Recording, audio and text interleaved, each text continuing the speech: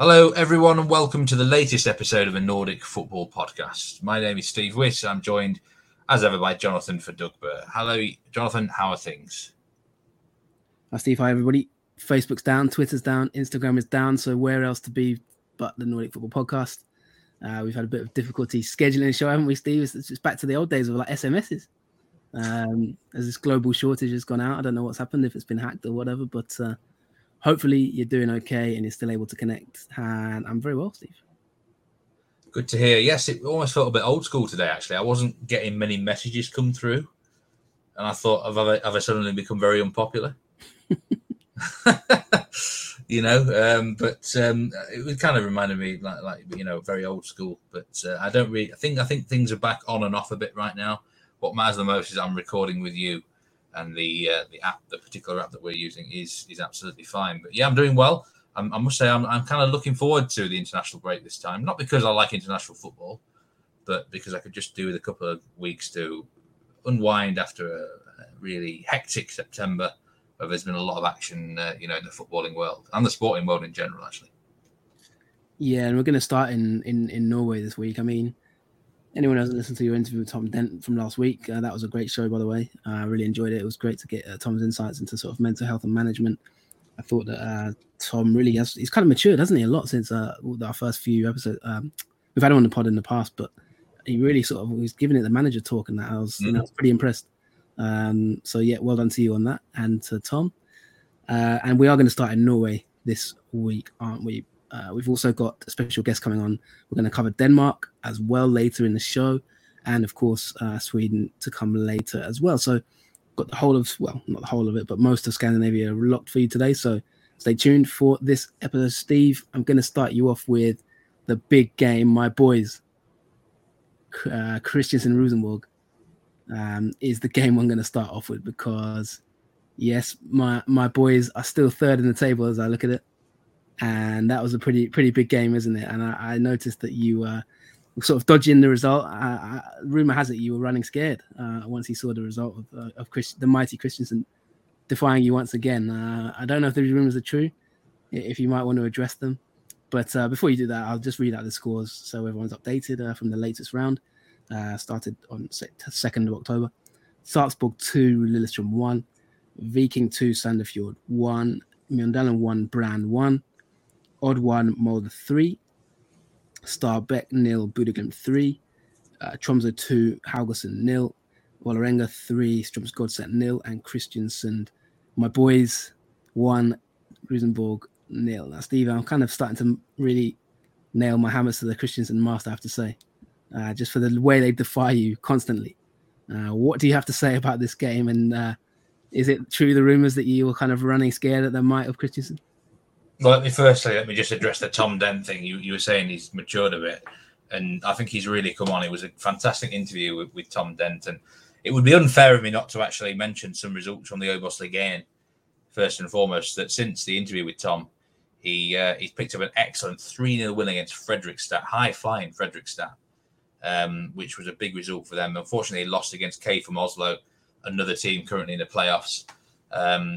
I don't give it the Obos-ligaen enough spotlight on this show. And, at the moment, it looks strongly like HamKam on 49 points may well be coming up this season. And it looks like Arlesund or Jerv, perhaps Fredrikstad still could be in the mixer for automatic. But, good luck to Tom there at Sturdalsblink. And, it's really tight in the bottom half of that table.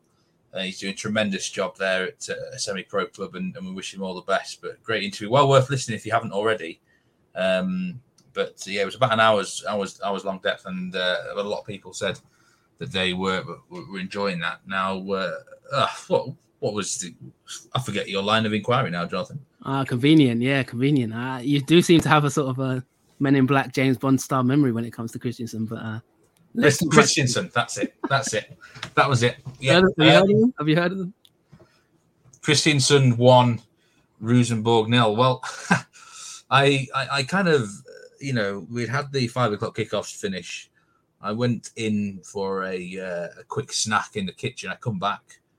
I actually missed the first minute of the match, and all I saw was that Kristiansand had got a penalty and that Rosenborg coming down to 10 men.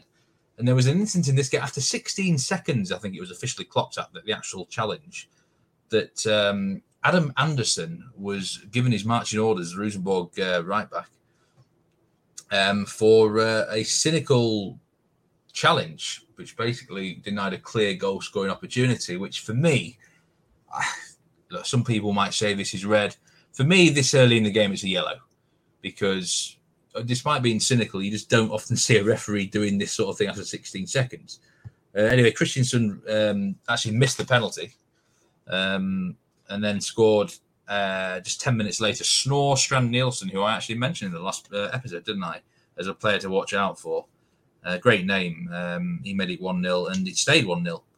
Christensen had an incredible XG in this game of 4.59 versus Rosenborg's 0.31. They absolutely battered them, especially in the first half. They absolutely, I don't know how this ended 1-0. It should have ended 4 or 5. But this was a major test for Rosenborg. You know, they were back in the title race. To be honest, after that loss, they're 7 points off now with 9 games to go. They've got to go away to Bodø/Glimt. I think they've got to go away to Molde. They might well be out of the title race now after that one. Forget Rosenborg for a minute. Christensen are third in the league. And I've been saying this all season, you know, they're going under the radar. You know, you said they might be out of the title race, Rosenborg. Christensen are above Rosenborg. Now a point ahead of them. 6 points off it. Can it be done, Steve? The thing is, they've got an unbelievable home record. They've won 9 out of 11 games at home. They lost very, very early on this season against Bodø/Glimt at home, which was no problem with that. It was a full house at Christensen. The place was rocking. It's a horrible, horrible place to go and play football. I don't think anyone. And Molde lost there recently. It's just a horror. It's like a combination of like Stoke City, Anfield, Ellen Road, all in one. A small where the capacity is only about 10,000, I think, probably less. But the fans are right on top of you. It's just, and the players get inspired from this atmosphere. They're really, really strong home side, and you just don't want to be travelling there. But they can't win against Rosenborg and Molde and then lose against Brann, as they did the previous week. You know, they do have some problems away from home this season. They've lost 6 times out of 10. So if they are going to, they are 6 points off the top of the table, which is, that's still quite a significant chunk. The key for them is these away games. You know, can they get points in some of these away games to keep up the pressure? Because at home they look really dominant, especially when they're kind of like the underdogs. They love being disrespected. I think Christensen almost prefer being like a dog. I don't think they're as good when they're the clear favourite and they're expected to win. But then for some reason they always seem disrespected by the bookmakers, by a lot of the pundits, and I think they relish that. And that is just their sort of match against Rosenborg there. Yeah, this team fascinates me. I mean, I'm just looking. It's actually the birthplace of Ole Gunnar Solskjaer, Christensen, the city. And they were formed in 2003 when 2 rival clubs, Christensen FK and Klausenengen FK, agreed to form together. And there's a bit of controversy, wasn't it? Because Christensen FK still exists, but they went down into the 4th division. And then it looks as if, kind of this team merged and kind of got a sponsor and just decided to sort of continue and try and basically replaced Christensen in the 3rd division. It's almost like it sounds like a bit of an MK Dons type Wimbledon situation, maybe potentially hybrid anyway. I'm not entirely sure, but they made their way up the leagues, only founded in 2003, by the way. So I think they're actually younger than Erling Braut Haaland as a club, aren't they? And yeah, I mean, they're a fascinating story. I was going to ask you what team would you compare them to? But I suppose that's given a little bit of background for those who don't know. As you just mentioned, their 4,000 capacity. I have to say that, I try and be a bit impartial in this podcast, but I'm seriously leaning towards this club. Not too sure about your Anfield comparison, but yeah, I'm liking what I hear about Christensen, punching the noses of the big boys, made their way up the leagues. There's a lot of compelling reasons here for me to quite like them. And I remember in 2017, this is when I first raised my eyebrows, because I remember you saying they're going to get relegated that year. And if I'm right in saying that year they beat Rosenborg at home as well, didn't they? there was a game, wasn't there, to stay up? They always push Rosenborg close. If you look at the head-to-head since they come into the league, all right, Rosenborg probably edge it in terms of results, but they've always pushed them close. I think there was a 3-3 draw. There was 2 0-0 last season. They always give them a good game. Rosenborg have not enjoyed playing Kristiansund since they come into the league, I tell you. Yeah, I'm even looking through the archives now, and I'm pretty sure I am right in saying that, or maybe it was a draw. Yeah, 3-3 draw. And I remember thinking at the time, I think you'd said that they were going to definitely get relegated. Bentner scored, didn't he? He scored a late goal, late equaliser for Rosenborg, and they didn't go down, and they've stayed in the league ever since. I mean, this would be their best ever season, wouldn't it, Steve? What team would you sort of compare them to if you're the playing style and that kind of thing? Because we've got to give them some credit. Well, the counter-attacking, I would compare them to sort of like a Brendan Rodgers side at Leicester, something like that. Yeah. I would say. I look at the. I'm looking now at my spreadsheet on paper. I'm like, how is this team in third place? Because they don't have the talent. It's honestly, in terms of talent, it's not that great a squad. It's not a bad squad, but in terms of talent, it's sort of mid-table at best. All right, they've got a very good goalkeeper in Sean McDermott, but I look at the rest of the squad, and they've lost key players like Pellegrino. They lost Skarsum to Rosenborg. There's a lot of rotation that happens in midfield and defence. You can't, apart from perhaps sort of Hotmark and Snorstrand Nielsen, the keeper, and Mido Diop, I rate him. You could say no one's really nailed down a place in the starting 11. He does like to rotate the squad around. The manager's superb, Christian Mikkelsen. It's a very defined style, a counter-attacking system, low possession. I've said before, I know exactly how I would play against Kristiansund. I don't think enough teams do it. Just let them have the ball, see what they can do with it. I don't think they'll be as good. Drop deeper, things like that. So, if he suddenly switched to a top club, whether or not he would be as good, I'm sure he would be able to adapt. But, say you went to Rosenborg, you can't live off 42, 44% of the ball, can you? A club like that just doesn't work. That's not the way it works. So, but, he's a very good manager for them. He gets the absolute maximum out of the team.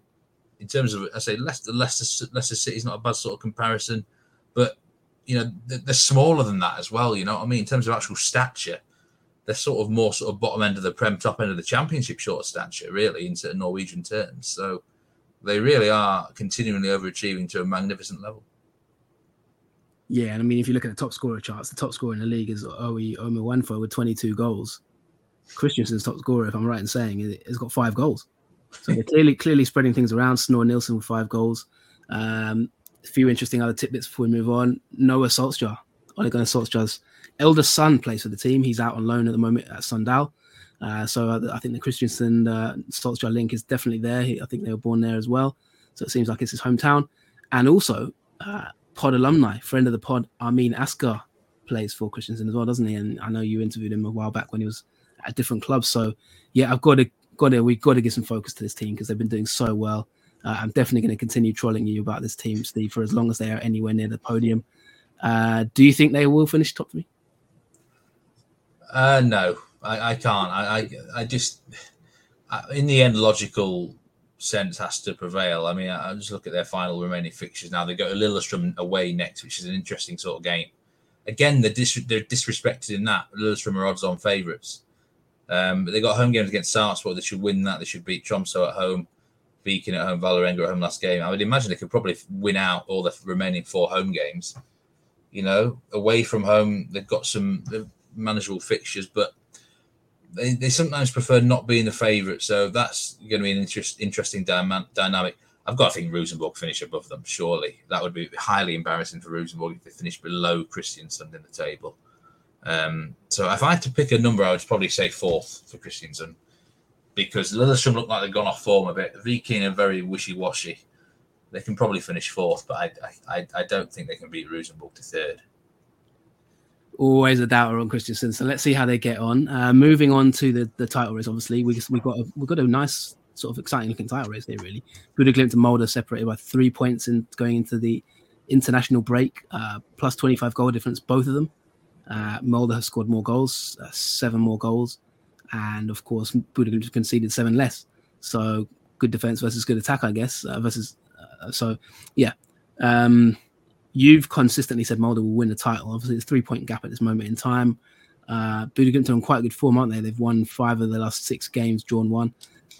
Molde have had a bit of a rocky sort of last 6 games, haven't they? Lost 2 of them, drawn 2 and won 2. Sort of fairly convincing wins for both sides this past week. Stabæk 0, Bodø/Glimt 3, and odd 1 Molde 3. How is the European? Because Bodø/Glimt had Conference League action as well, didn't they? Last week. What was the? Can you update us on them in the Conference League, and also what's your outlook on the title race? What's the latest? Yeah, well, pre-season in the actual sorry, before you do that, just to comment on the Christiansen Rosenborg. Yeah, if you haven't seen it yet, definitely worth watching that red card after 16 seconds. Adam Anderson, for me, it's a definite red card. It would not be given at Anfield, especially if his name's James Milner. But for me, it's a definite red card. But it's quite an interesting one to watch if you get a chance. First 16 seconds of the match, it's quite rare you see that. But yeah, I just had to throw that in there because that's a very interesting talking point that you raised. But yeah, sorry, go on, Steve, about Bodø/Glimt. Yeah, maybe we need to get a poll out there for that red card. Was it a red or was it not? But yeah, I mean, I was looking back at my predictions in the season preview podcast, and I had Bodø/Glimt to win the title, and I had Molde in third, actually, with Vålerenga second. But ever since sort of round 6 or 7, I've said Molde, haven't I? For the first time since those early days of the season, I'm probably leaning more towards Bodø/Glimt now. Got to be honest with you, because what they've shown in the last few weeks is what I would call the mentality of champions, where they have just done what is needed to do to get results. They've ground out results. They've nicked some late goals, reminiscent of sort of United in the Fergie days at times.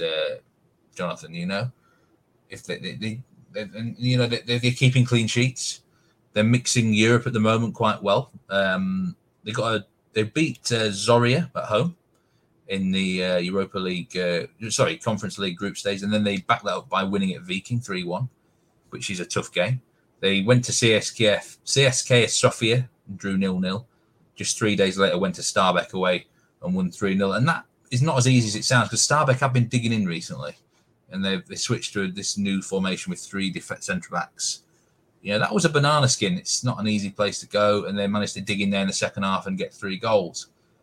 So they're showing the mentality of champions, that they're kind of, when you're getting results, they're not flashy like last season, Bodø/Glimt, but they're getting the results. Molde, yes, they beat Odd 3-1, but they just seem far more vulnerable defensively, and the defensive frailties have cost them. The 3 points behind Bodø/Glimt.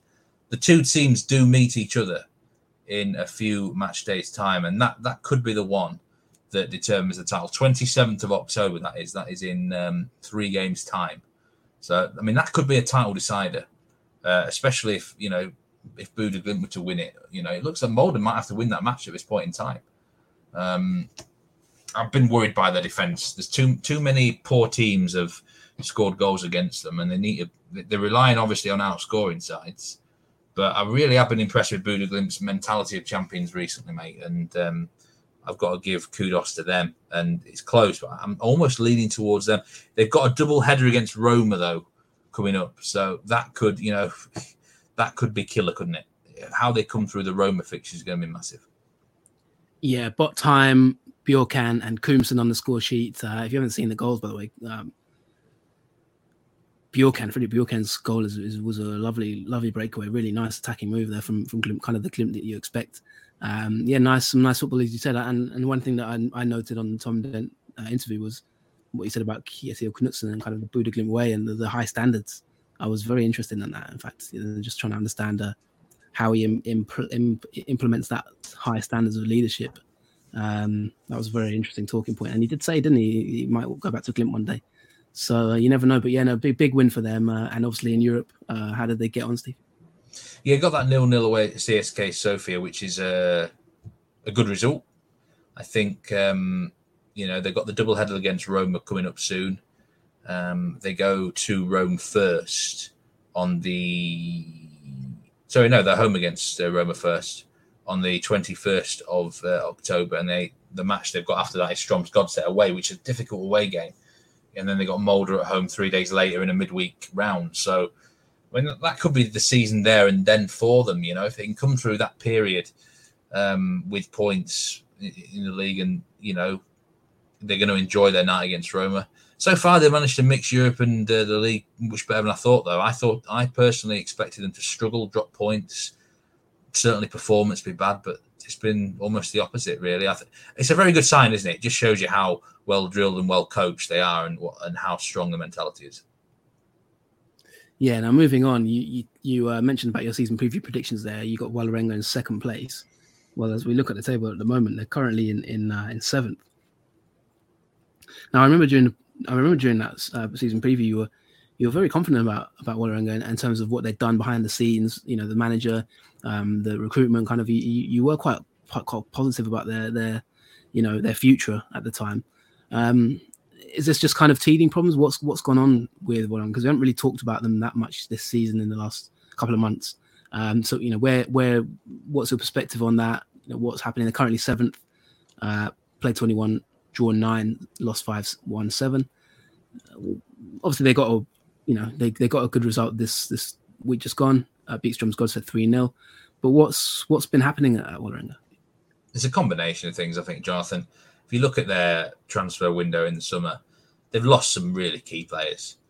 Aaron Donham, Christopher Claassen, Sam Adekugbe, someone else as well. When you rip out the heart of a side like that, it's going to take some time, isn't it, for you to sort of get back on track a bit. But so I think I'll let myself off this one. I'm a harsh critic, but you can't really foresee such a massive amount of transfers affecting a side. It's not just that. They've drawn 9 times this season out of 21 games, and I think 8 of those draws have been 1-1 draws, and that is so variable, isn't it? Those draws could go, if just half of those have turned into wins, they're up there sort of challenging, certainly for the bronze medal position. So I think that's what the problem was from early doors this season. The draws cost them too much, and they got into this negative spiral. And then, with the transfers being poor for them, then that was another problem. So it's a combination of stuff. But I'm not going to be overcritical with Vålerenga because, like I say, I think probably maybe a bigger test for them will be to come next season. And let's see where they finish. I've got a feeling Dag Elef Fagermo is the sort of guy who demands the most out of his team right until even a dead rubber at the end of the season. And that's a good thing. And I actually have a sneaking feeling they could finish the season strong. I think they've actually played most of the big teams already. So it wouldn't surprise me if they make a late run at, say, 4th and 5th place. I'll judge them after 30 games, but I understand why they've not lived up to expectations.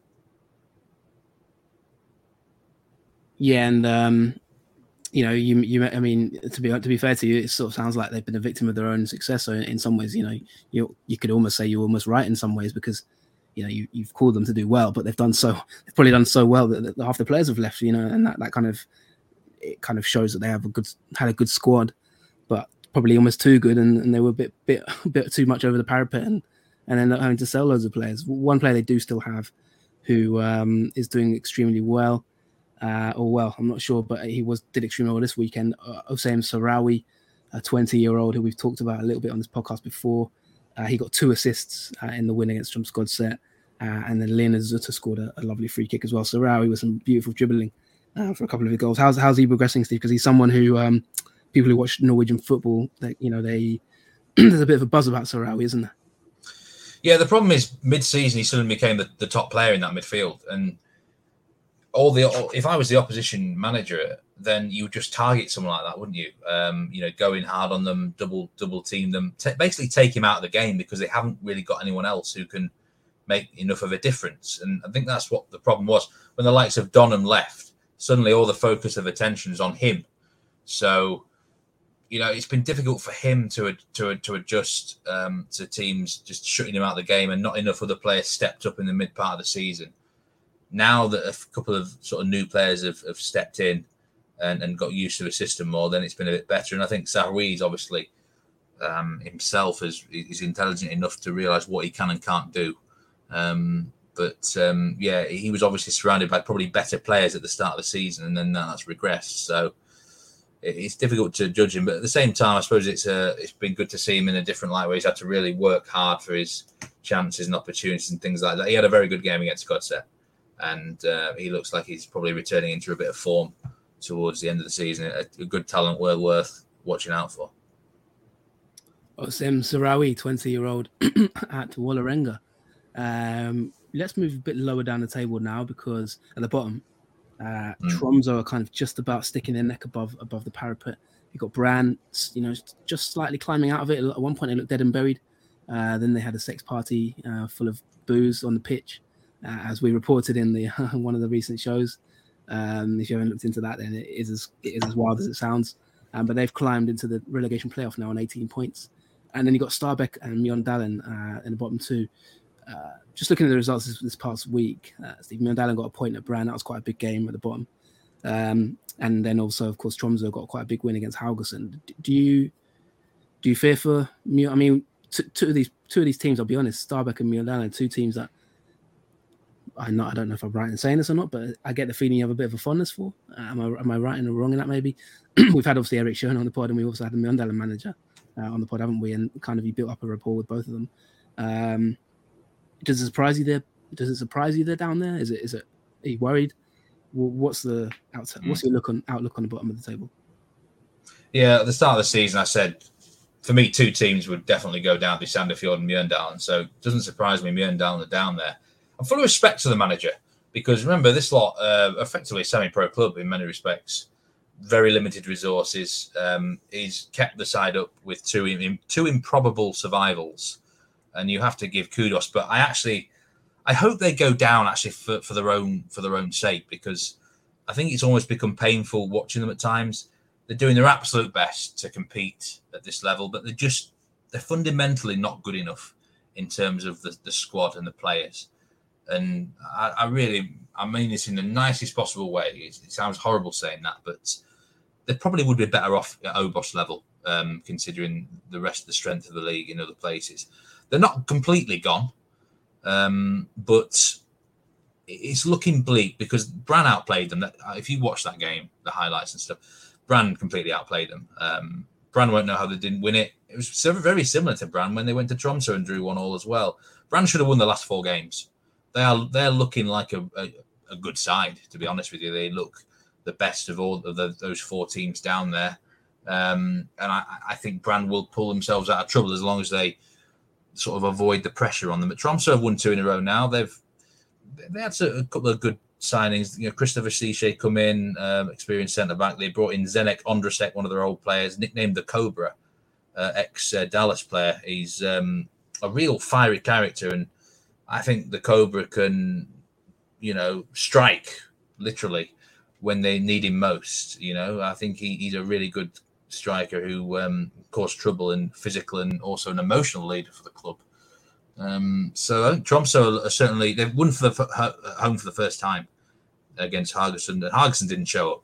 They weren't bothered in this game. And I've seen that before, where teams go up north, that far north, and they just can't be arsed. And this was the first sign of it. And if they're going to pick up 3 points, a lot of easy points at home the rest of the season in sort of dead rubber games where sides are mid-table, then that's good news for Tromso. I am worried about Sandefjord. I'm a bit worried about Sarpsborg and Odd as well. I don't think either of them 3 sides are looking very good right now, but they've got points on the board, so they should be okay. But I think one of them 3 maybe could get sucked into it if they're getting a bad run, because I see Brann and Tromso winning, and Stabæk are no mugs under Erik Schön. I actually think Stabæk probably will go down, but they're no mugs at all. And I don't think they're going to go down with a whimper. So it's all to play for. And I think there's a few sides just looking behind them, they're looking over their shoulder and thinking, are we going to get sucked in?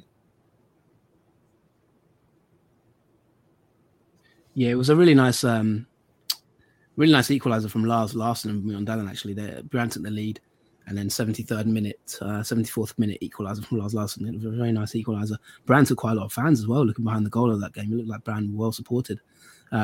Big scenes when they took the lead. And it looks like they, what just briefly, without going too much details, but what's changed at Brann? What are the key kind of headlines since that, infamous incident?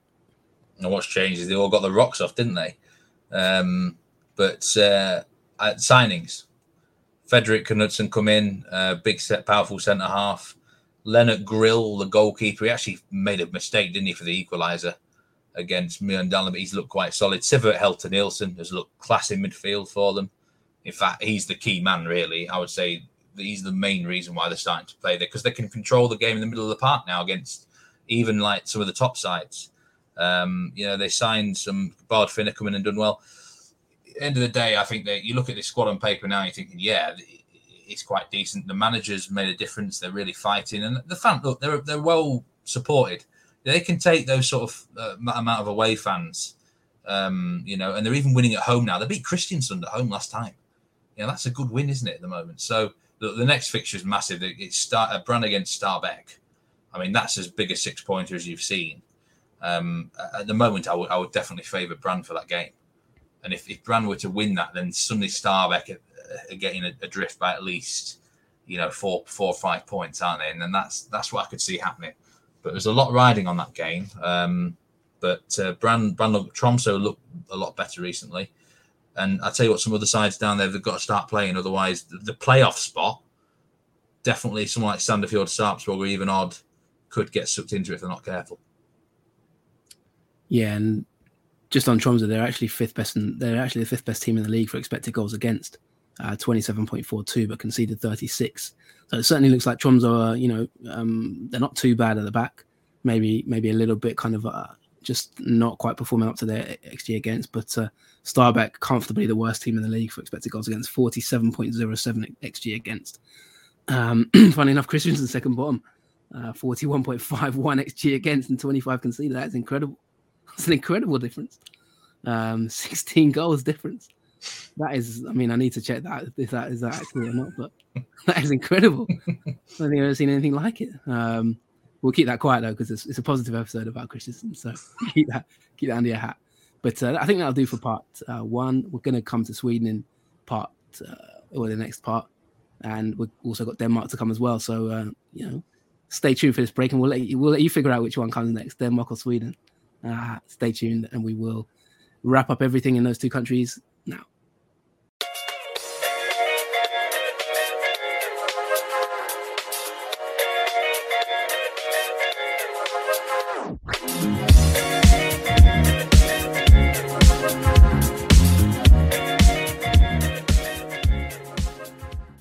Welcome back to the Nordic Football Podcast. I'm Steve Wiss, and I'm joined by Jonathan Verdugba.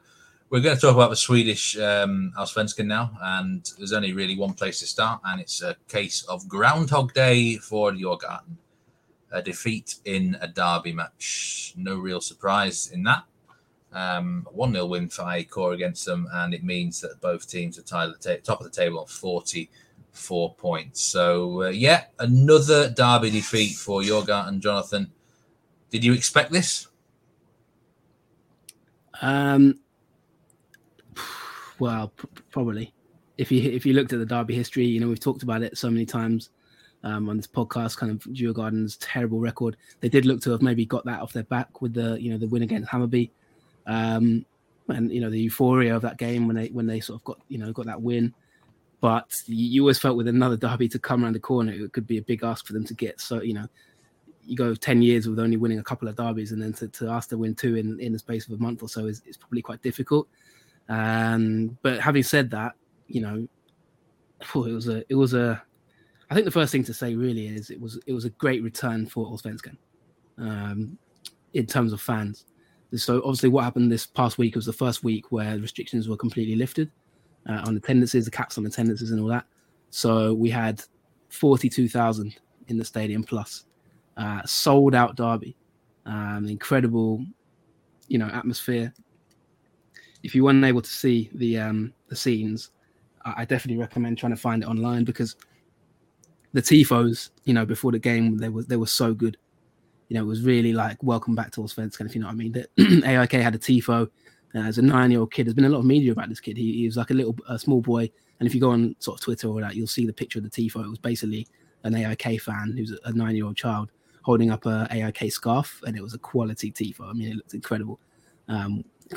Just rose up from the stands, and Djurgården as well had a big sort of tifo at the other end of the stadium. So it was really blockbuster heavyweight. This is what we've been waiting for in Allsvenskan kind of clash, and I'll be honest, it's always the same thing that happens in these games. The kickoff's delayed by 10 minutes because of all the smoke. That's the first thing you can guarantee. And lo and behold, that's what happened. But you can always also guarantee it's quite a cagey game, to be honest. This game was, I felt it wasn't huge. I didn't really think it was a hugely quality game, I'll be honest. It wasn't a game that kind of sucked me in where I felt like, wow, this is amazing. But I think everything around it, 42,539, that was the attendance in the end.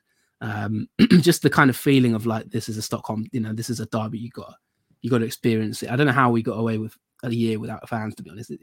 Looking back on it now, it seems incredible. But yeah, AIK took a big win, and it could be a big win in the title race, to be honest. They're both now joint on points.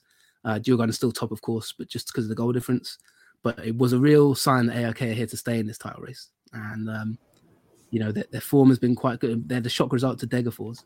But apart from that, their form has been really, really good since July. And yeah, the goal from Stefanelli, it was crazy incident, I have to say. He basically had already been booked, Stefanelli. So he fired the goal into the net. It was a nice sort of a move, and he scored. He runs off and he takes his shirt off. And Seb Larsson, being the wily old fox that he is, he runs to Stefanelli and sort of tries to jump on him. And he's literally like trying to hide him as if like, he's as if he's his little child or something. He's sort of trying to shield him, trying to get away with it. But it's too late. The ref's already seen it, pulls out the yellow card, second yellow for Stefanelli, and he's off at half time, just before half time. Incredible scenes, really. It was brainless, but Djurgården had already gone down to 10 men. And Rasmus Schuller was red carded. And to be honest, you talked about kind of is it a red in the Christiansen game. This was another one. It's like, was it a red card? Not entirely sure, to be honest. So yeah, it was then 10v10, and of course that probably explains partly the dip in quality. It's still a good game with quite good intensity, but all in all, a massive win for AIK. And just one thing to point out, by the way, 5 wins now in derbies for Bartosz Grzelak. That is incredible. Since he took the AIK job, he's won every single Stockholm derby since he joined. So he is the talk of the town at the moment. He's very popular at the moment with AIK fans. He's really turned the club around. If you remember, go back to last season, Steve, he was AIK were in a bit of a crisis, weren't they? They kind of lost their identity. Also got rid of their manager, brought in Grzelak, and he's really turned things around. I don't think anyone really expected them to win the title this season, but heading into the final straight now, they're definitely in this title race with 8 games to go. Yeah, I actually watched the second half of this game. I mean, the red card is a real theme, isn't it? This show today, red cards, actually. There was another red in Norway with Viking earlier. But I watched the second half, and to be honest, it didn't really suck me in either. It was a bit of a boring match, I thought. It was just AIK just sat deep, defended Djurgården, and tried to sort of pass the lot aimlessly, really, at times, I thought. They probably could have equalised, maybe deserved an equaliser, but they never really looked like scoring to me. And AIK just defended very, very well. It gets the two teams on 44 points. Whether or not it changes momentum in terms of the title race, because kind of AIK had lost some momentum with the Degerfors loss, hadn't they? I mean, going forward, Malmo, we're going to talk about them in a minute, but if you were to say who finishes higher, AIK or Djurgården, which side of the court are you landing in? Yeah, you seem to sort of ask me this every week in terms of the race, and every week it's your perspective changes slightly because it's just so, we'll talk about Malmo in a minute, but I still probably would. I'm still leaning towards Malmo winning the title, if I'm honest. But we'll talk about them in a minute. If you're asking me just basically purely who will finish higher, AIK or Djurgården, well, you got to look at the schedule, and next game for AIK is another Stockholm derby. After the international break, they've got Hammarby away. Then they got Norrköping at home. Then they got Malmo away. So, in 3 games' time, we really will know about this team, and they've still got to go to Elfsborg as well. So, they've got the harder run, I would say. AIK, they've still got a lot of big games to overcome, but they've got the momentum. Djurgården have got probably an easier schedule now. They're done in terms of Stockholm derbies. They don't have to worry about the ghost for another year. They can forget that and put that one to bed. They still got to go to Häcken, IFK, and Norrköping. Maybe they're probably toughest games. Not sure if you call IFK that tough these days anyway. Häcken, you can argue. Norrköping are, we might talk about them in a minute because they're looking quite good, but I think they've got the easier run in. So it's really, really hard to call it. Just based on kind of recency bias, you'd probably say AIK, but to be honest, I still think Djurgården are quite a strong team. As you said, the 2 red cards kind of did impact this game quite a bit in terms of quality, and I think even outcome to a certain extent. Once Stefanelli had scored that goal, it was very difficult to really see Djurgården get back into it with 10 men. But they gave it a go. But yeah, it wasn't to be. So I think the emotion of it is the big thing. But with the international break coming now, that the emotion will be out of everyone by 2 weeks' time. So I think it's probably a good time for Djurgården to have that break and kind of sort of reassess and go again for the last 8 games when the break ends.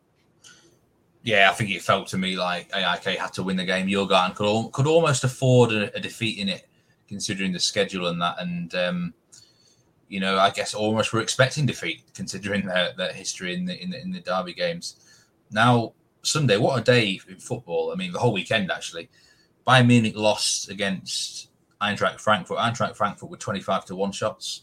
PSG lost against Rennes. I think Rennes was something like an 8-1 shot in that game. And then in Sweden, Malmö lost at home to Mjällby.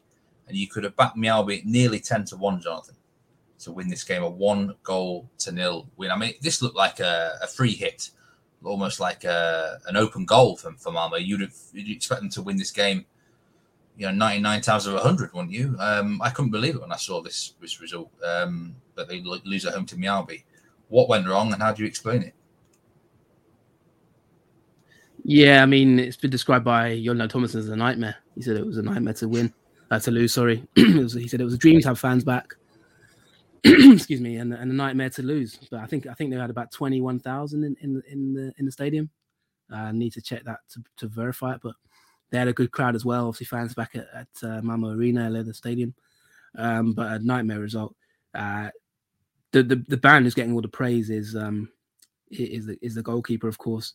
For Mjällby, he was. Thomason described it as they had 3 goalkeepers. That was his description of this game. He was also fuming about a penalty decision not given, and he's kind of also talked about we're trying to win the title with also playing in the Champions League, because don't forget in the week they took a 4-0 beating against Zenit St. Petersburg in Russia, got absolutely thrashed in that game, to be honest, and they weren't. It wasn't a good result for them in that game. I thought, they kind of let themselves down a little bit with the result. They played quite well at times. There were periods of the game where you didn't think there was too much between the two sides, but they're just at each end of the pitch. And then obviously there was a red card, Ahmedhodzic. I think that probably took it out of them as well. And then coming back and having to play against Mjällby, just probably, will it catch up to them? That's the big question. Will Champions League football impact them in the title race? And on the evidence of this game, you could maybe say possibly it did. Yeah, I mean, it's always a concern, isn't it? This was my concern with Bodø Glimt in Norway, but, Champions League's a lot of a different level, isn't it? So that's a bad result for Malmö, I've got to say. You cannot be losing games like that if you want to win titles, in my opinion.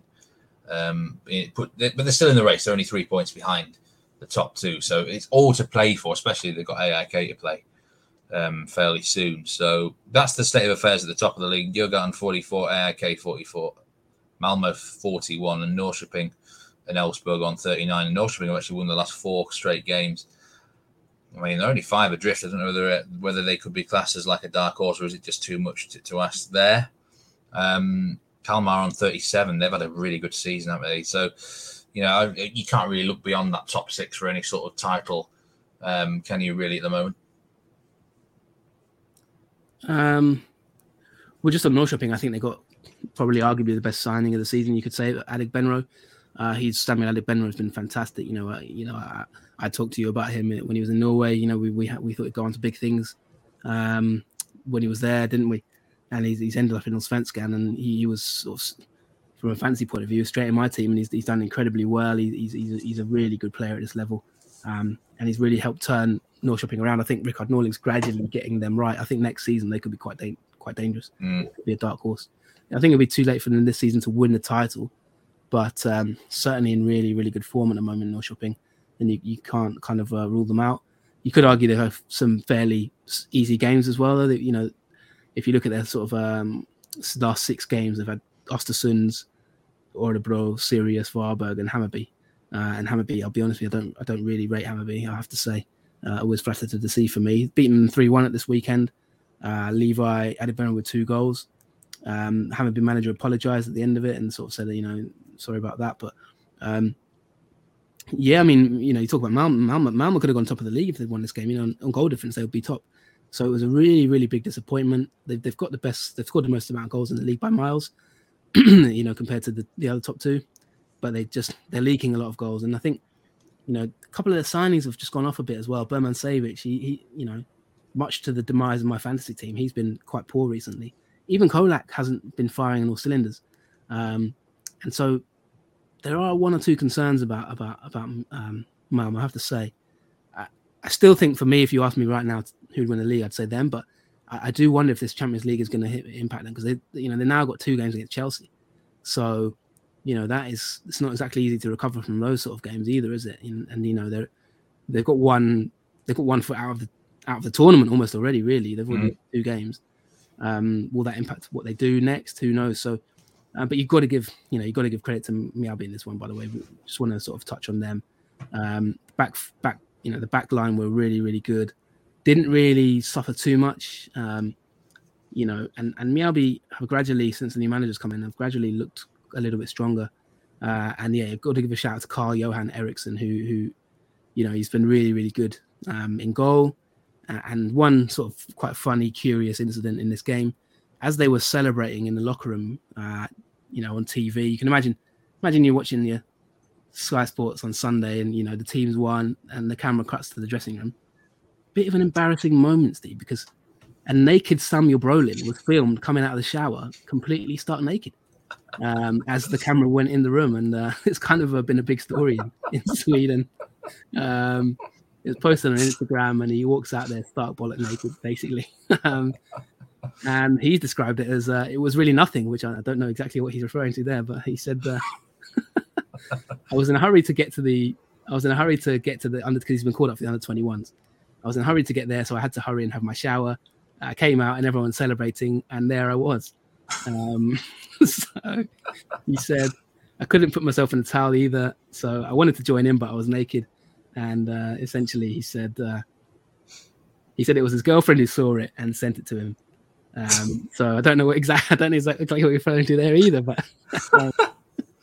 I don't know. I don't quite know what to say about that. Yeah, basically, yes. I mean, Samuel Brolin's girlfriend messaged him and said, "There's someone in your Instagram video dancing around naked," and it turned out to be him.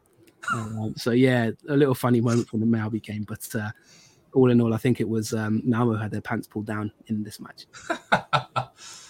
Someone you'd hope she'd recognise him naked, wouldn't you?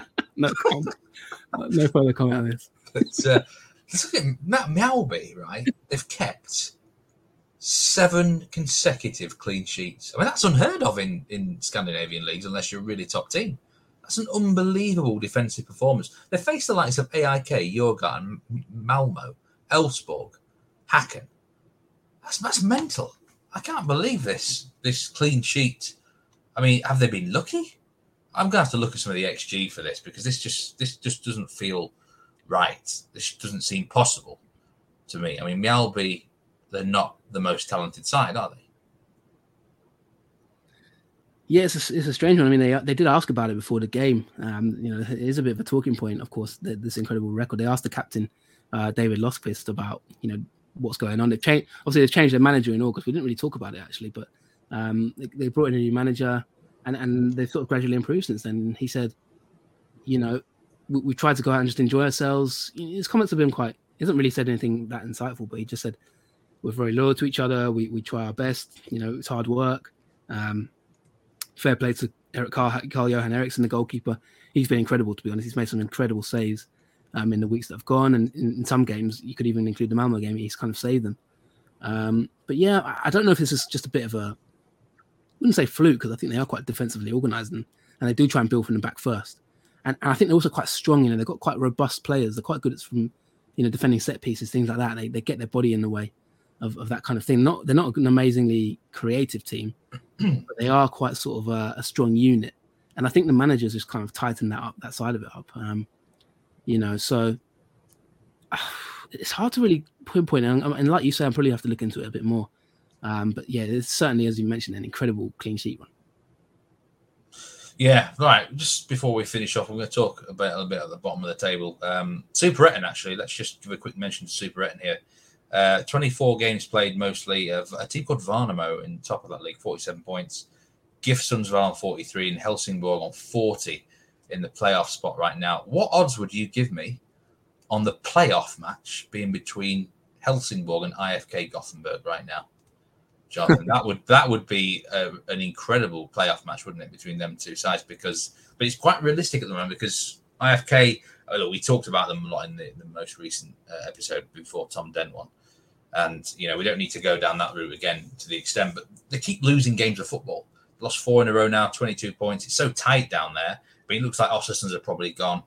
Örebro, and it's not looking great for them. The playoff spot could literally go to any number of teams. There are probably 5 teams are in the mixer for the playoff spot, maybe 6 if you go up as far as Varberg. I mean, there's certainly some teams at Halmstad as well. I know they get draws, but there's got to be concerns for several sides down there. Well, yeah, we did talk about IFK Göteborg, and I don't want to labour the point. As I did on that last show, if you've not seen it, but not listened to it, but they are now 6 points behind Varberg boys. Now, I actually did a little bit of research into this, Steve. They have never, IFK Göteborg in their 100 and, I think it was their birthday this week. In fact, it was I think their 100 and, what is it? It was they're celebrating their anniversary essentially in terms of, the club. And in their 100+ year history, they have never finished below Varberg boys, ever. So this is something history potentially in the making here. So, as I mentioned in the last show, it's a scandal that they're behind. 117 years, by the way. Happy birthday, EFK. But yeah, I don't think they'll go down. There were some people who they lost to Elfsborg on the Friday night game. I did watch this game, and it was kind of how it was 1-0. I'll never know. Elfsborg should have won this sort of 3-0 at least. Quite wasteful, I thought.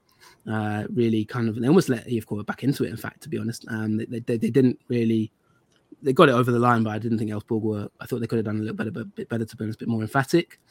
Take them to 5th, but EFK, I said it on the last show, I don't think they'll go down because it's just, there's always going to be 3 worse teams. I might have to revisit those comments at some point because they're now 1 place above the relegation zone. They've got a better goal difference by 8 goals, -8 versus -16 Degerfors. But Degerfors have picked up results in the last couple of weeks. They drew at Varberg and they beat AIK. So Degerfors just showing 1 or 2 signs of maybe even a recovery there. They had a bit of a poor incident in their game. Obviously, one of their main players got sent off, their best player.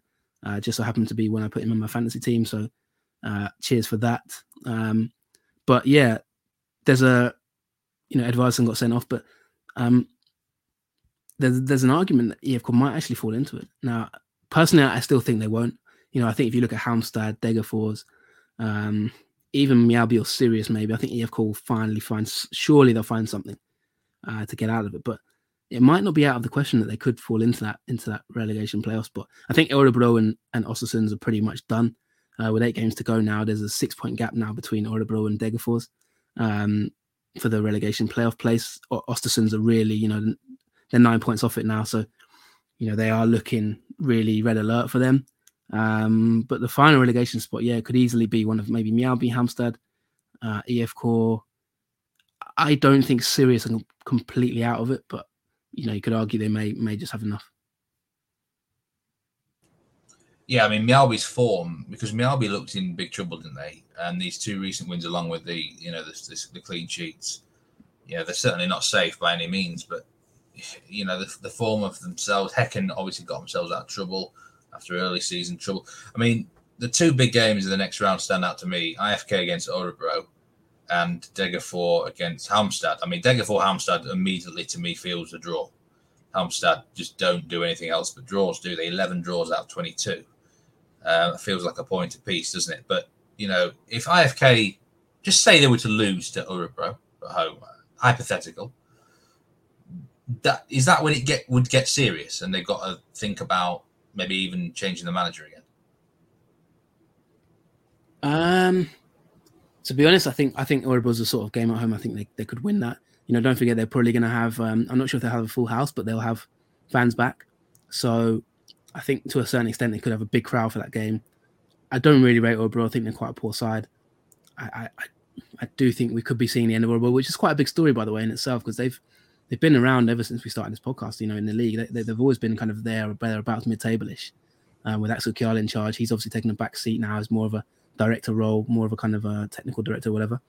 But them going down will be a big thing. But I just get the feeling EFK will pick up some wins. If they don't win that Örebro game, they're in serious trouble though, because then they got to go to Mjällby, then they got Djurgården, Degerfors away, Malmö at home, and I think if they get to the last 3 games, Sirius away, Östersunds at home, Norrköping away, they might be squeaky for them. But I don't know. I still see enough points there for EFK to stay up. I don't think they'll go down. If I'm honest, they always seem to get away with it. But in terms of who else could sort of who else will be in that bracket, I still think Degerfors. The loss of Edvardsen is going to be quite a big blow. By the way, he's a major player for them. He's got a lot of goals this season. Is that one game ban, or is it more? I'll have to confirm that. I'm pretty sure it's I think it was a straight red, so maybe. Yeah, you never know with them, do you? Yeah, sometimes it gets reviewed, so I don't think, I'm not even sure right now. But he's going to be missing at least the next game, which is quite a big game for them against Halmstad, as you mentioned. Then they got to go to Örebro. It's really, really hard to call at the moment. It's really, really hard to call. It certainly is, and it gets top billing on the Sunday the 17th. It's the 5:30 kickoff time over there in Sweden. I'll certainly tune in for the first half hour before Eliteserien, I think, for IFK Örebro, and see how they get on in that one. But all to play for at both ends of the table. Okay, well, that's the end of part 2 of this episode. Stick around, though, because we're joined by Henry at Football in DK, who's joining us as a guest to talk about, surprise, surprise, all things Denmark. So, yeah, see you after the break.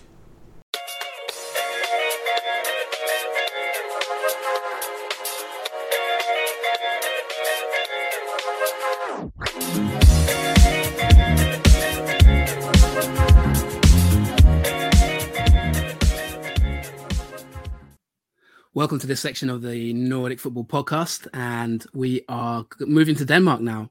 And I'm delighted to say that, backed by popular demand, is our good friend and colleague, Henry at Football in Denmark.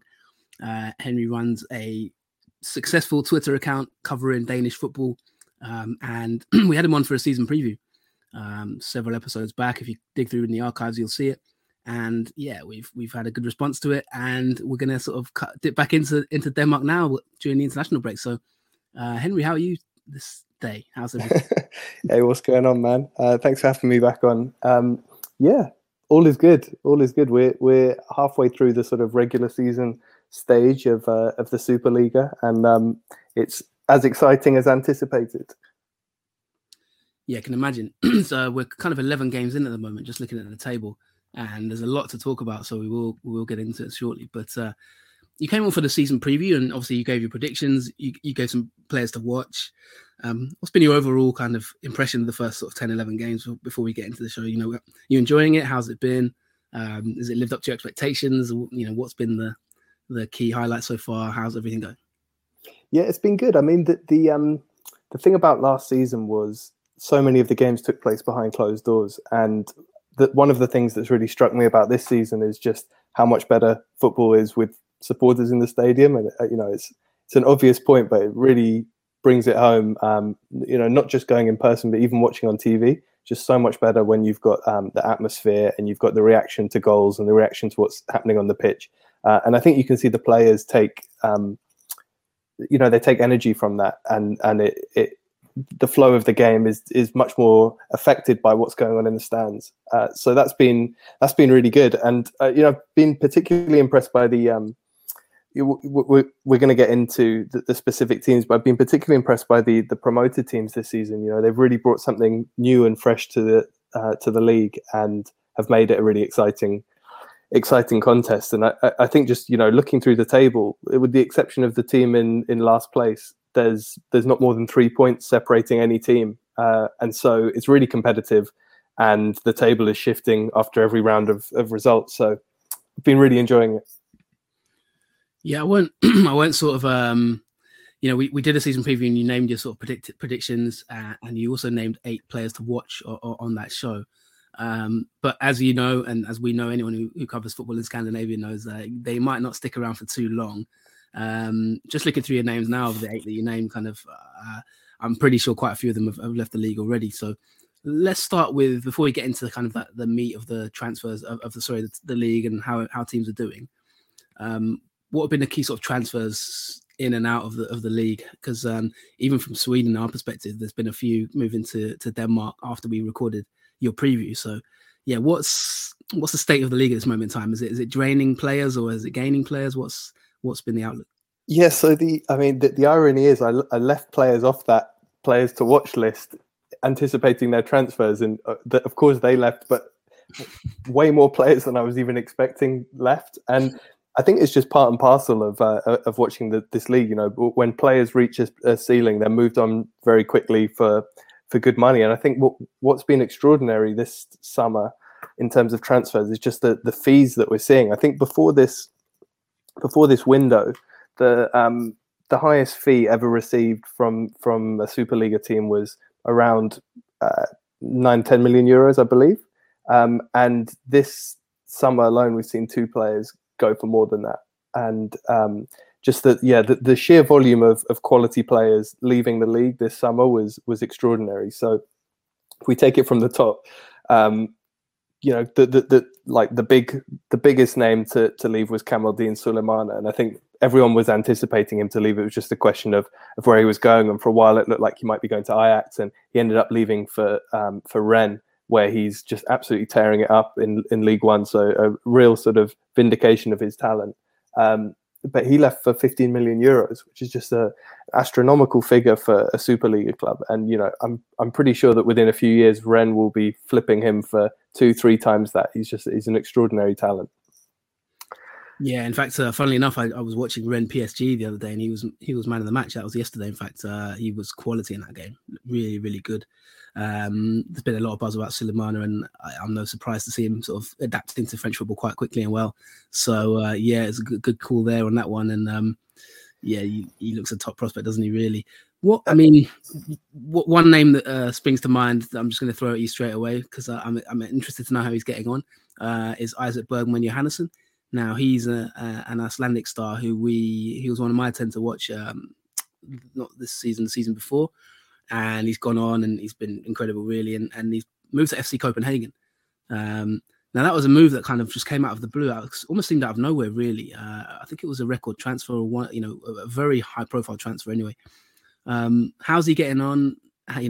What other big names would you sort of point out that have come into the league that have maybe caught your eye? Yeah, so I think you're right. It was out of the blue. I think it was on deadline day. He was signed for 4.5 million euros. And I mean, there was a lot of hype about him, and I don't watch a lot of Swedish football, but I remember you talking about him in very glowing terms, and certainly just taking the temperature on Twitter, it seemed like there was a lot of excitement about this guy. And at 18, he is he's being eased into the team at the moment. He still hasn't started a competitive game for FC Copenhagen, but he's playing sort of 20-30 minutes a game, and last weekend got his first assist, came on, played a really smart driven cross into Jens Stager for the goal, and I can see flashes of brilliance in him that I think are only going to get stronger. So it's really exciting, and I think after FC Copenhagen lost a number of quality players this summer, it was really important for them to bring in someone who could excite the fans and fit into that quite attractive style of football they play, and it certainly seems like he's going to be the guy, and could end up turning out for England. Yeah, I've said it quite a few times. He's born in Sutton Coldfield. I'm going to end up being like one of those ITV commentators who sort of never let you forget it. But yeah, no, he's a really, really good player. Keep an eye out for him. Anyone who's listening, who is here for Danish football and maybe hasn't seen him in Sweden before, yeah, really, really top talent.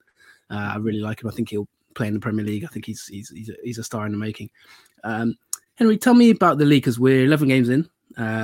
Just looking at the table now, we've got Midtjylland top, FC Copenhagen second, and Aalborg third.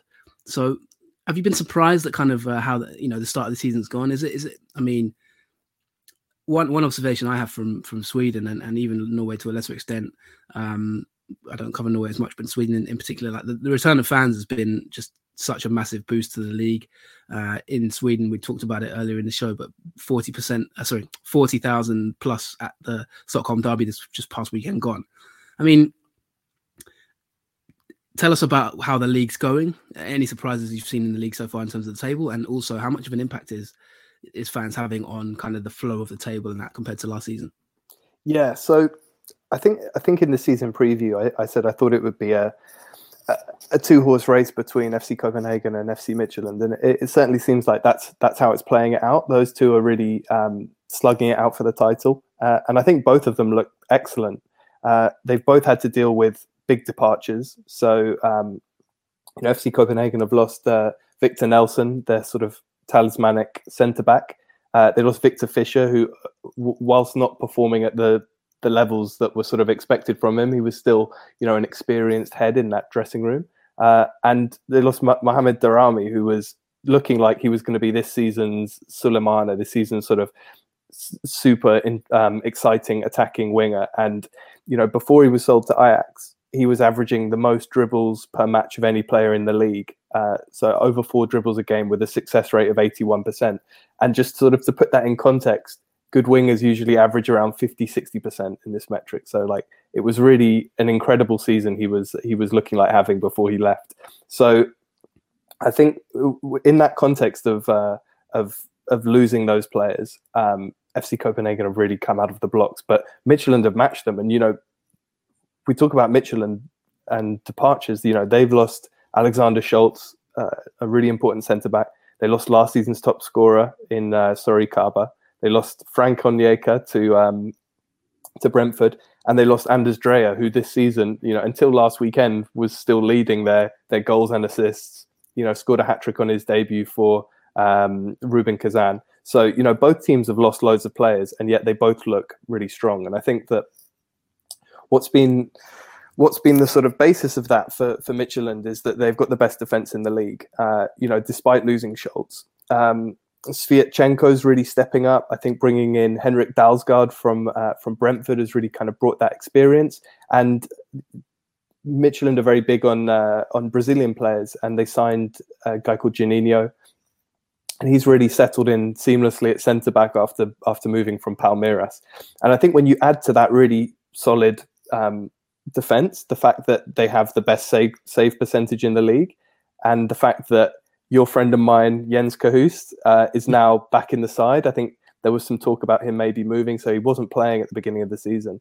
But add him to the mix, and you've got a really well-drilled unit, and that then gives their forward line the opportunity to create havoc. And Dreyer was really running the show before his move, but subsequently you've got Isaacson, you've got Pione Sisto, and you've got Mabel. And I think that those 3 rotating for 2 spots with Brumado at centre forward is really starting to produce the goods. Brumado scored a hat-trick last weekend. He's got 6 goals this season, so he's joint top of the top scorers list. So they look like a really sort of complete package. FC Copenhagen, are running them close. I think that they're 3 points away, and they were actually unbeaten this season until they lost 1-0 at home to 10-man FC Midtjylland. And their success has really been built on a number of players who we didn't mention in the season preview necessarily, but attacking midfielder called Pep Biel, and he's really stepped up this season. He's become a goal machine. So across all competitions, he's got 9 goals, 8 assists already. You've got Jens Stager, who's got 8 goals and 2 assists, and he's got this extraordinary statistic where 50% of his shots this season have been goals in the league. That's how accurate his shooting's been. So you've got goals coming from midfield, which is sort of making up for the fact that Jonas Wind, whilst he's looked really impressive, he still hasn't really got going in terms of goal scoring this season. But I think you add to that this combination of attacking fullbacks. So they've got Kevin Dix on the right, and a young academy prospect, Victor Christiansen, on the left. And those two are just overlapping and really getting involved in the attacking build-up. So Kevin Dix has 7 goals, 5 assists across all competitions, which, you know, at this point of the season is kind of extraordinary attacking numbers for a fullback. And, you know, he was showing that sort of form last season on loan at Aarhus, and he's really, you know, he's up there with the best signings of the summer, I think, at FC Copenhagen. So, you know, those two teams are really slugging it out at the moment, and he kind of could flip a coin. It could end up being, you know, the team that goes further in Europe perhaps maybe won't have enough ammunition to hang on in the league, but, you know, let's see. There's still a lot of time to go, and, you know, both teams are going to play each other several times more this season, so you never know. Just looking at the results from the most recent round of games, as you mentioned there, Midtjylland won 4-0 against Aarhus. Brumado with a hat-trick, Junior Brumado, Brazilian player there, as you mentioned. And FC Copenhagen got a draw against Viborg, a 1-1 draw, which kind of obviously dropping points at this moment in time. And looking at the top scorers in the league, as you mentioned there, Pep Biel, Junior Brumado, and Mikkel Ura of Brøndby, they're all tied on 6 goals. I mean, the biggest surprise that I've seen, just looking at the table and just from my general knowledge, is seeing Brøndby in 8th, kind of quite low down in the table, and also seeing Aalborg in 3rd. Can you tell us a little bit about those teams? I mean, Mikkel Ura is someone who is obviously topping the goal scoring charts, but it doesn't seem to have maybe clicked for Brøndby this season. What's been happening there? Because that's one of, I know when you came on the last show, we talked a bit about the derby and how big that sort of Danish derby is between them and FC Copenhagen, and that was they lost that 4-2, didn't they, in the early rounds in the 4th round. That seems to have maybe impacted their season. Didn't get the best of starts either. Did they 3 draws to start the campaign? I mean, what is that a surprise within Denmark and to yourself that they've kind of been a bit of a slow starter? I think it is a real surprise. I mean, they lost Jesper Lindstrom in the summer, who last season was their top player. I know Ura finished the season as top scorer, but I think Lindstrom had 10 goals, 10 assists last season, and he was a really important part of everything they did. So losing him was a blow. But at the same time, I think that their kind of complete failure to put up a title defense this season has been really it's been really unexpected. And I think that, as you say, Ura's contributing. I think Simon Hedlund is too, but on the whole, they look very shaky. And I have to say that, earlier this season, they did lose quite a number of players through COVID outbreak and having to self-isolate, and that really didn't help them. But at the same time, I think they've only won twice this season, and they just look like a shadow of last season's team. And what's really curious is that they've made the fewest substitutions in the league, which for a team that's competing in Europe strikes me as really strange. And they do look a bit leggy. And you're right to bring up the derby. I think from a neutral perspective, that was probably the spectacle of the season. After a season with no fans in the stadium, to have a packed park, and the away end was had flares and choreography. The home end was 2 tiers of choreography. It was just an amazing spectacle, and 6 goals, and the game was swinging one way and then the other. It was amazing. But I think that it's been a real surprise to see Brøndby where they are, and they're competing in the Europa League at the same time, and I think that failure to replace what Lindstrom brought them, I think they've tried to do that through Mathias Greve, who they signed from Randers, but it hasn't clicked yet. And it's not just Brøndby. There are a few teams actually who've disappointed this year and really sort of underperformed. But the season's only 11 games in, so there's still a chance for them to put something together, but it doesn't look promising. Given how big they are as a club, Brøndby, for those who don't know Danish football that well, obviously, is it one of those stories is it deemed like a crisis? I mean, if you look in Sweden, we've got IFK Göteborg, who are a massive club. traditionally, but they're in a massive crisis, and it's really taken up a lot of airtime. Is Brøndby's kind of season so far? Because I think you, in your season preview, predicted them sort of top 3. So it seems like it really is a bit of a fall from grace how they're doing. Is it one of those things where there really is, is it a big fuss about it? Is there maybe pressure on the manager, or is it kind of, too early? I think that expectations were definitely raised. I think at the beginning of last season, no one really expected them to win the title, and the run they put together to win it was really unexpected. And so I think naturally expectations for this season were raised.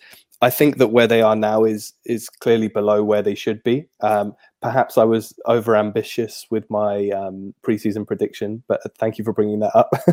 But I still think that the 6th place in the table, which gets you a place in the championship group, I think that's going to be really hotly contested. And I think that Brøndby are probably one of 4 teams who could credibly take that place. So I wouldn't rule them out of getting into the championship group, but I think getting anywhere above 5th perhaps is going to be too much for them this season.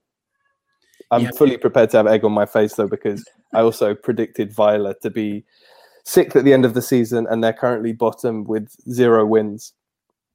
Yeah, I mean it's very early days, so things could obviously change. And listen, if anyone's got predictions wrong, I definitely will be the first to hold my hands up. So I wouldn't not in any position to point it out. But yeah, it just seems a bit of a surprise how they've done. What can you tell us about Aarhus? Because they're, as you said as well, that's kind of sorry, not Aarhus, Aalborg being in 3rd. That seems like a bit of a surprise as well. Only 6 points off the top of the table. Yeah, so I think they've been phenomenal this season. I wasn't expecting huge things from them this season, especially since their sort of talisman Lucas Anderson was ruled out for the season.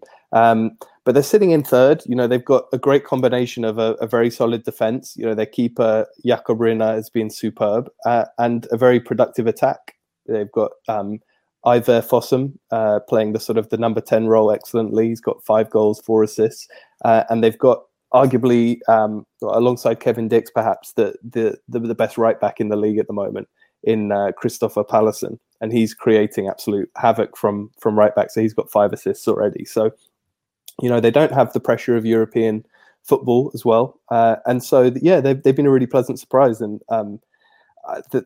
they're sort of going from strength to strength at the moment. There's no reason why they can't look for a top 4 finish and try and bag a place in Europe. Yeah, it's always great to see teams that maybe, a bit unexpected, starting well at least. And, you've got Randers as well in 4th place. So it certainly seems like the table's shaping up nicely, top and bottom. Bottom of the table, we've got in the bottom 3, we've got Viborg, Sonderriska, and Velje. I don't know if I'm pronouncing that right. Is there any surprises there? I mean, Nordsjælland as well in 7th. Is there any surprises lower down the table, or are things going kind of as expected? Yeah, so I might just talk through a few surprises in that part of the table. So I think Aarhus, probably run Brøndby close in terms of the biggest surprise. They were really excellent last season and deservedly took a place in Europe. They finished in that 4th spot where you play in a European playoff, and they won that. They got knocked out in Europe in the first round of Europa Conference qualifying by a Northern Ireland team called Lana. And that was, that was like a massive giant killing. And I think a real big part of the problem has been a lack of creation. They've had the least number of shots in the league. And recently, we're talking like the last few weeks, it looked like they were sort of starting to get back on their feet. But then this weekend just gone, they lost 4-0 to Midtjylland. And so, it's really been an extraordinarily slow start from them. I think on the plus side, they signed Eric Carl, who you all know from Icor, and he looks excellent. He looks like a really good acquisition for them. He's already chipped in with 2 goals and 2 assists from left back, but he looks very promising. But another thing that was really strange about them is that this season they're the most fouled team, but they've also committed the most fouled. So when you watch an Aarhus game, that you're guaranteed some scraps. And last season they scored the most set piece goals of any team. So you'd have thought, the team getting the most free kicks in the league, surely that would play into their hands. But they're averaging less than a goal a game, and that they just again look like they look so far off what they were producing last season. I also wanted to mention Weiler, like you say, that they are. I mean, it's hard to call it this early, but I think that it does look quite bad for them at the moment, and I wouldn't be surprised if they get relegated. You know, that they after 11 games they've got no wins, they've lost 9, they've only scored 7 goals, and they've conceded 29. It just really doesn't make pleasant reading for their fans. They lost Wahid Fagir, who's their kind of big prodigious talent. And clearly that hasn't helped. He wasn't exactly pulling up trees, but he was, their big prospect. And I think they were always expecting to sell him, but to lose him, several games into what was looking like a flat season hasn't helped. And the fact that they haven't got any output whatsoever from Alan Souza is really apparent. Their defense looked very flat-footed and slow, and they're 8 points from safety. And I think even at this point, that looks insurmountable. I can't see them putting together a run. So that's that's been really disappointing for their supporters. In terms of other kind of surprises, I think on alongside Aalborg, I think Silkeborg have probably been the biggest positive surprise. For a promoted team to be 5th at this stage of the season is really quite remarkable. And they started the season off with 3 consecutive 0-0s, which doesn't sound like much, but I think for a promoted team to come up and have 3 clean sheets in a row just shows how kind of dogged and tenacious they can be defending. And even at this point, they've only lost twice. And lately they've been adding goals to that equation too. So Sebastian Jorgensen has 5. And they look like they're really sort of making the most of the fact that they're new to the league, and teams don't necessarily know how they play. And kind of on a similar vein, the other promoted team, Viborg, they're sitting in 10th. So if you just look at the table, they perhaps don't look that impressive. But I think they've, again, been one of the big positive surprises. And, for me, outside of the top 2 teams, I think that Viborg are the most exciting side to watch this season. They're the second highest XG in the league. I think only FC Copenhagen are higher. They've had some extraordinarily poor finishing, which means that they've, drastically underperformed in terms of goals, which is why they're 10th. But they've got a left back called Christian Sorensen, and he's really stood out. He's actually the most creative player in the league statistically, and by some distance. Very sort of exciting, attacking left back. And if they're sort of main number 9, Sebastian Groning, if he'd been more clinical, then he'd be at the top of the goal scoring charts. He's only got 3, but he should have 9 or 10. And so they've been a real positive surprise, and I wouldn't be surprised at the end of the season if they if they're sort of more towards maybe 7th, 8th than 10th.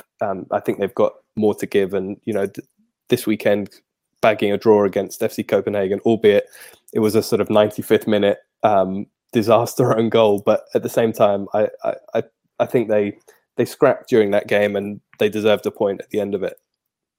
And finally, you mentioned Nordsjælland, and they're one of the hardest teams to predict in the league. So I think a bit like last season, they can look absolutely electric going forward, but they've got a defense that just isn't at the same level. And so you never know what you're going to get from them.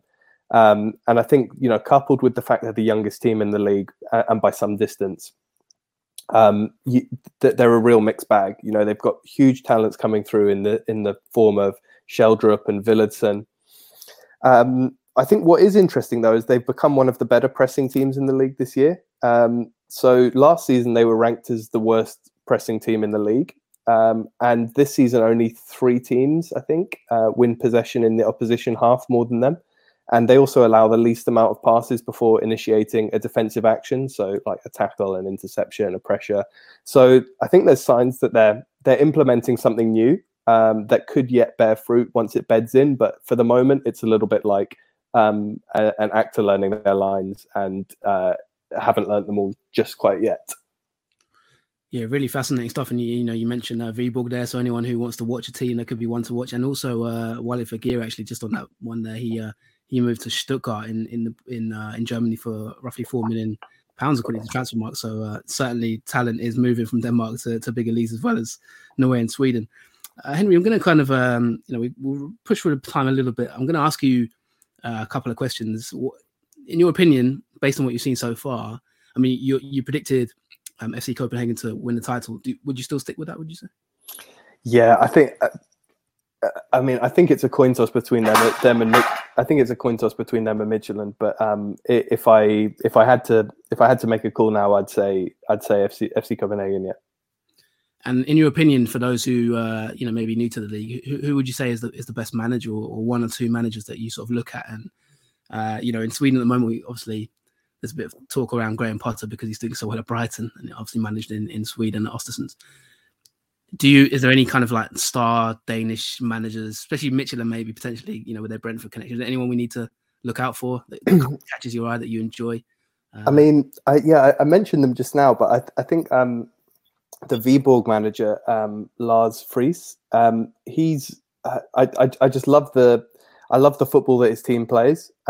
It's been really refreshing to watch a promoted team come up and not just play very defensively, but go out and attack teams. And he's very animated on the sideline. He's got sort of big clear glasses and like flowing blonde hair, and he just seems like quite a character. So yeah, I've particularly enjoyed watching him pacing the sidelines. That's brilliant. And finally, we can never let this show go without some players to watch. So you picked out some great calls on your 8 players to watch. Anyone who hasn't listened to that, go back. The season preview is still well worth a listen for some great insight from Henry. And I won't go through the players you name, but you can listen to that back on the show. Some of them have left, if you say. So if you're sort of looking, if you were naming maybe say 3 or 4 players to look out for the rest of this season, maybe 3 or 4 who have impressed you that you maybe didn't expect, who've come out of nowhere, who would you sort of say to the listeners to keep an eye out for?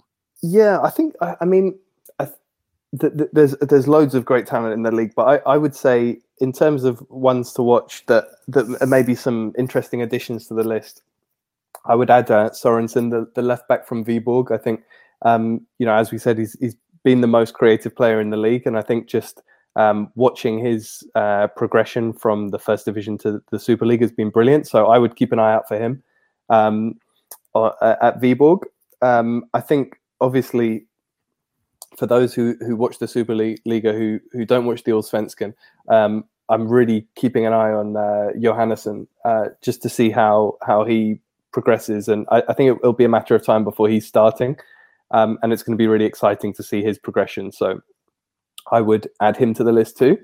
And I think that since Anders Drejer's departure from Midtjylland, Gustav Isaksen has really sort of owned that right wing role, and he's a fantastic talent to watch for Midtjylland on the wing. So I would say those 3.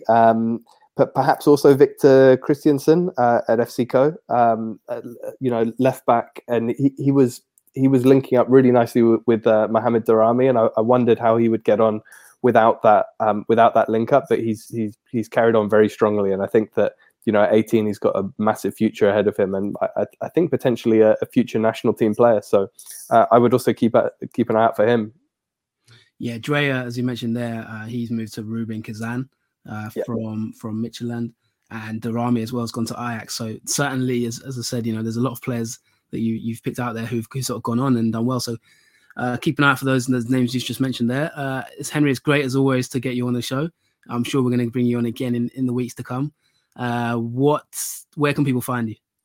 Yeah, so one of the great things about watching a league that not many people watch in this country is that we get to have conversations about it on Twitter, because I don't know too many people in real life who've watched the Danish Superliga. So yeah, come and find me at Football in DK on Twitter, and there's great conversations happening each week about games and lots of great people to build your knowledge with. So I want to shout out to Bashir OPS, another guy on Twitter who does some fantastic analysis and deep dives, and he's helped with some of the statistics today. So yeah, thank you to him, and thank you to everyone who makes the watching of a foreign league that much more exciting. And one final question, I'm going to put you on the spot a little bit. Maybe what would you say has been the most sort of eye-catching moment of the season so far for you? Like the best memory you've had this season, maybe watching the league. Has there been anything that's sort of that you've most enjoyed, whether it was a game or an incident or anything? I think it was when the Copenhagen derby was stopped after a few minutes because the smoke from the flares was so intense that it blocked the TV cameras, and I think that just showed everyone like football is back and supporters are back, and like this wouldn't have happened a year ago. Yeah. So I think like that moment was good. Maybe not so great if you're inhaling lots of smoke in the stands, but yeah, from a spectacle point of view, it really showed what an atmosphere you can get in the Superliga, and yeah, what the big games are all about. Yeah, I've got to get myself to a derby in Denmark one day. It looked incredible. I think I saw one of your retweets as well from that day, and I remember looking at it thinking, yeah, this looks quality. Let's do it. Yeah, let's do it next year. Yeah, thank you so much, Henry. Hope everyone listeners have enjoyed the section on Denmark, and yeah, we will definitely get you back on soon. So thank you so much, Henry, for joining. Cool, thank you. That was Henry at Football in DK. Thank you very much indeed. Great stuff, Jonathan, as ever. And well, that's it for this episode of the Nordic Football Podcast. We've covered all the top 3 leagues this particular week, and as we head into the international break, this is the place, isn't it, for all things Scandinavian football? It is indeed. Always will be, and always has been. No, I'm just kidding.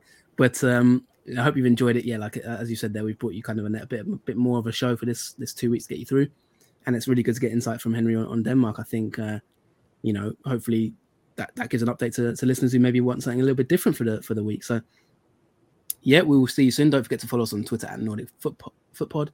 You can also we are still on Facebook Nordic Football Podcast. We haven't actually run that for quite some time, but if anyone wants to join and help us out running that page, hit us up when if Facebook ever comes back. And of course, also patreon.com/Nordic Football Podcast if you would like to sort of contribute and support us on via the Patreon for more bonus episodes. We'll be back probably maybe in a week's time. We are working on some other guests alongside Tom Dent and Henry. But for now, yeah, that's good to see you, Steve. And I'll see you again soon. Always a pleasure, Jonathan, my friend. Take care, everyone. Thanks for listening. And we'll see you again very soon. Take care and goodbye.